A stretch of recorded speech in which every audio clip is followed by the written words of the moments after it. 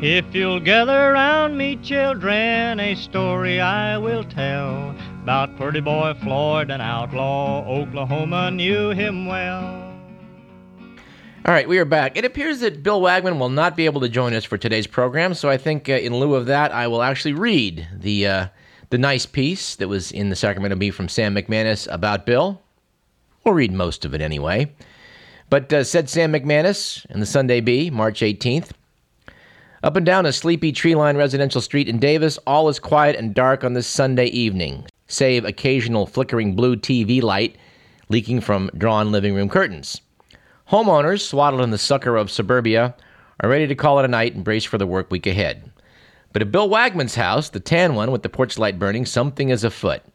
A phalanx of cars, more than a few hybrids, this is Davis after all, line his and his neighbor's curbs. A trickle of people amble up to the walkway, knock softly, enter smiling, and slip Wagman some greenbacks, 10s and 20s mostly, which he stuffs in the back pocket of his jeans. They make themselves at home in the living room, lined 6 rows deep with folding chairs and a sofa wedged off to the side. There they find a slight man with salt and pepper hair wearing a corduroy shirt, slouched in a chair. Being a good host, Wagman makes the introductions. "This is Chuck," he says. Chuck is Chuck Brodsky, veteran singer-songwriter from North Carolina who a few nights earlier performed before 900 at the Uptown Theater in Napa. But in a few minutes, this folkie, who's a staple of the festival circuit, will be playing before, it looks like maybe 30 on Monarch Lane. House concerts, which have been around since Primitive Man first constructed shelter and carved instruments, have seen a revival in recent years as venues for folk and bluegrass have withered and the more sedate baby boomer audiences shies away from raucous clubs. Most house shows are sporadic, even off-on propositions, though Sharon Carl's been holding them steadily in Auburn since 2007. Wagman has opened his house and pantry to singers and fans since 1993. Many singers also appear in his weekly radio show on KDVS, UC Davis's campus station. It's a money-losing venture, actually, for the retired UC Davis IT worker. That wad of cash in Wagman's back pocket, it will all go to Brodsky. When the living room starts filling, mostly Davisites, but a small Sacramento and Woodland contingent too, Brodsky slips away to Wagman's green room, a book-lined study just down the hall from the bathroom. He can be heard tuning and strumming his guitar, punctuated with the occasional vocal murmur. Wagman, meanwhile, attends to the guests' needs, which are few. The chips and guacamole are already out, as are the Milano cookies and water bottles. He gives a vigorous shake to the Santa Cruz organic lemonade bottle, then cracks the lid.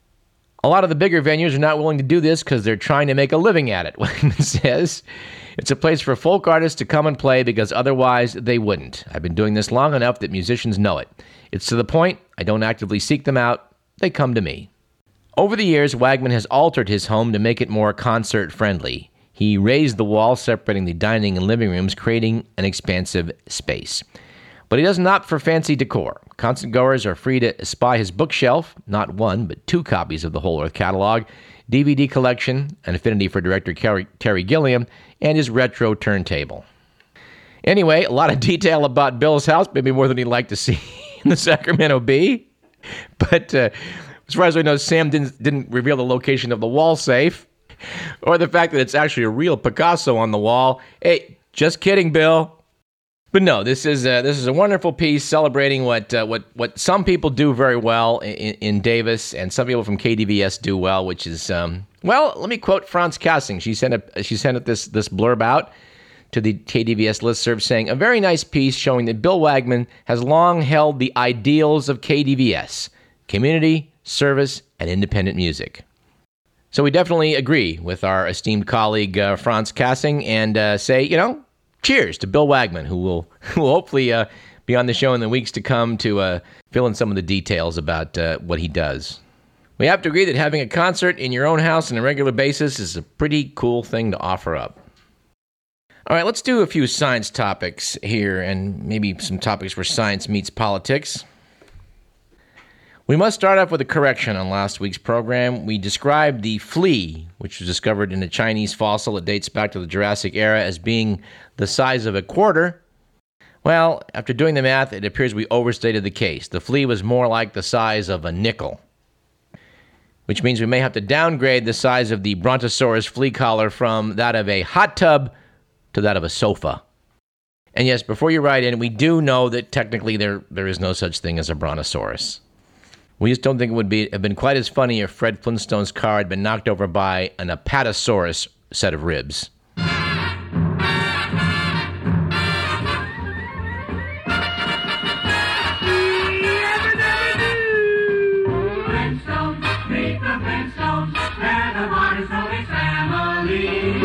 You know, we hardly ever get a chance to use the Flintstones theme song on this program.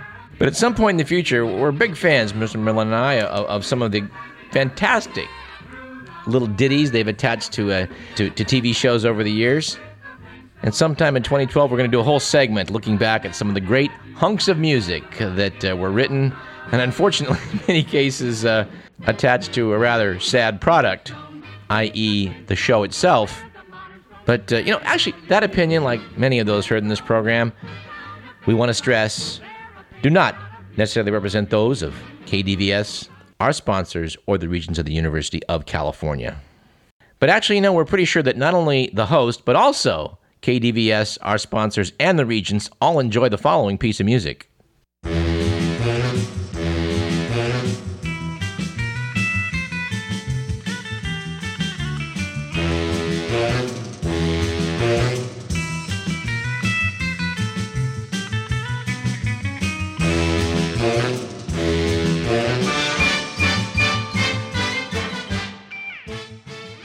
And for those unfamiliar with it, that was the theme to a 60s TV show called The Munsters. All right, an area where science certainly does meet politics would be the matter of tsunami warnings. Tsunamis, as we all know, are a natural phenomenon associated as they are with earthquakes which affect the Earth's oceans. But I guess in keeping with the idea that it makes sense to cut $1 million out of a city budget to stop picking up leaves while you give $200 million to a sports arena, we have the federal government now contemplating cutting back on our tsunami warning system, evidently as a cost-saving measure. We quote from the Sacramento Bee editorial of March 15th. The U.S. coastline is under increasing siege from rising sea levels caused by climate change. California, the rest of the West Coast, and Hawaii also face the danger of tsunamis, as we witnessed a year ago when the ripples of the devastating earthquake in Japan deluged harbors in Crescent City and Santa Cruz and caused nearly $60 million in damage across the state. So it is the epitome of penny-wise and pound-foolish for the Obama administration to propose cutting the nation's tsunami warning and preparedness programs. At issue is a $1 million trim in the $11 million annual budget for the National Oceanic and Atmospheric Administration to operate and maintain a network of 39 high-tech ocean buoys that send critical data to tsunami warning centers in Alaska and Hawaii. Also in the chopping block is $3.6 million that is about one-fourth of the annual grants that states use for tsunami zone maps, evacuation plans, warning signs, and public education programs. I don't know if you've ever been to the island of Kauai on its north shore, which is decidedly tsunami-prone. You see the signal horns set up about the place to warn you if a tsunami's coming. Well, you just would hate to see that system go down. For that matter, if you're planning a nice fish dinner in Santa Cruz in the near future, or not too near future, it might be nice to know if a tsunami's a-coming, wouldn't you think? Here's another item where I guess the judicial system meets science. According to Carol J. Williams in the LA Times, the sugar industry is taking on the makers of high fructose corn syrup. Noted Mr. Williams, they're the two bad boys of the American diet, linked to a variety of ailments, including obesity, diabetes, and tooth decay. But now sugar is taking high fructose corn syrup to court in a landmark battle over which is the greater evil. In a lawsuit that goes before a Los Angeles federal judge Wednesday, sugar producers accused their corn industry rivals of false advertising in a campaign that cast the liquid sweetener as, quote, nutritionally the same as table sugar, unquote, and claims, quote, your body can't tell the difference, unquote. Sugar forces argue that high fructose corn syrup is far less healthy than their product and are demanding the ads run by the Corn Refiners Association be halted and that the Corn Association pay unspecified monetary damages. The article notes that concern about the health effects of the corn-based product began escalating about a decade ago when the Surgeon General first expressed alarm over the rapid and ubiquitous spread of the sweetener in processed foods. This is something we have talked to Michael Pollan about, and I would add this debate is something we would certainly welcome some input from our nutrition experts here at UC Davis on. In court papers, the sugar industry says the nation's soaring rise in obesity and diabetes has dovetailed with the penetration of the synthesized corn sweetener in soft drinks, condiments, bread, cookies, jam, and syrups. The corn forces respond there's nothing dishonest about their ads, and they will prove it in court. This piece does contain some hair-raising statistics. Notes that Americans consume an average of 47 pounds of sugar per person, that was in 2010, plus 35 pounds of high fructose corn syrup, which is more than 3 times the per capita sweetener intake elsewhere in the world, according to stats of the U.S. Department of Agriculture. That means the average American consumes 888 calories per day from sweeteners. Just did the math on that. That's the equivalent of more than a 6-pack of Coke, the calories contained in. And that's like eating 4.5 extra Hershey bars a day. Sounding off on this controversy was Michael Gorin, director of the Child Obesity Research Center at the USC's Keck School of Medicine, notes that medical research on the metabolic effects of consuming sugar versus high fructose corn syrup has been limited, but consistent in indicating heightened risks from the liquid sweetener. Said Michael Gorin, there's definitely a difference in metabolic fate and outcome of fructose ingestion relative to glucose. Gorin noted that high fructose corn syrup contains more of the former ingredient, as its name implies. So the more you tip the scale toward fructose, the more those negative effects kick in. Said Gorin, table sugar made from cane or beets is 50% fructose, 50% glucose, and the molecules are bonded in a way that slows the body's absorption of the fructose. By contrast, high fructose corn syrup is typically 55% fructose, and some formulas contain as much as 90%, elevating blood sugar levels more swiftly. Corn industry representatives contend that any confusion about high fructose corn syrup stems from the name and would be resolved by just changing it to, quote, corn sugar, unquote, which they've been trying to do for the past year. And by the way, this rebranding effort is also opposed by the sugar industry. Evidently, James Turner, a Washington attorney who heads Citizens for Health, has taken sugar's side in a legal battle. I don't know whether they're a legitimate group or an AstroTurf, but at any rate, said Mr. Turner, if sugar wanted to change its name to highly nutritious vitamins, we would oppose that too. Meanwhile, at the FDA, spokesman Tamara Ward said the corn industry's September 2010 petition for the name change is still pending before the agency, and we are actively working on it. Well, hell, something as elaborate as changing a name is not something you're going to try and rush into in under, say, 2 or 3 years now, is it?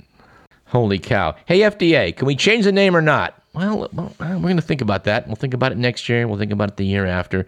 We're going to think about it. Doggone it, we just can't make up our minds. All right, here's an item of an interface between science and something that's highly explosive. That would be romance.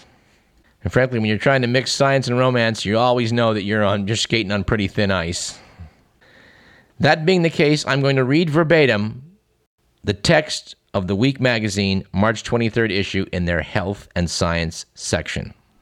And I quote, "Men who say their wives or girlfriends deliberately pick fights may be onto something.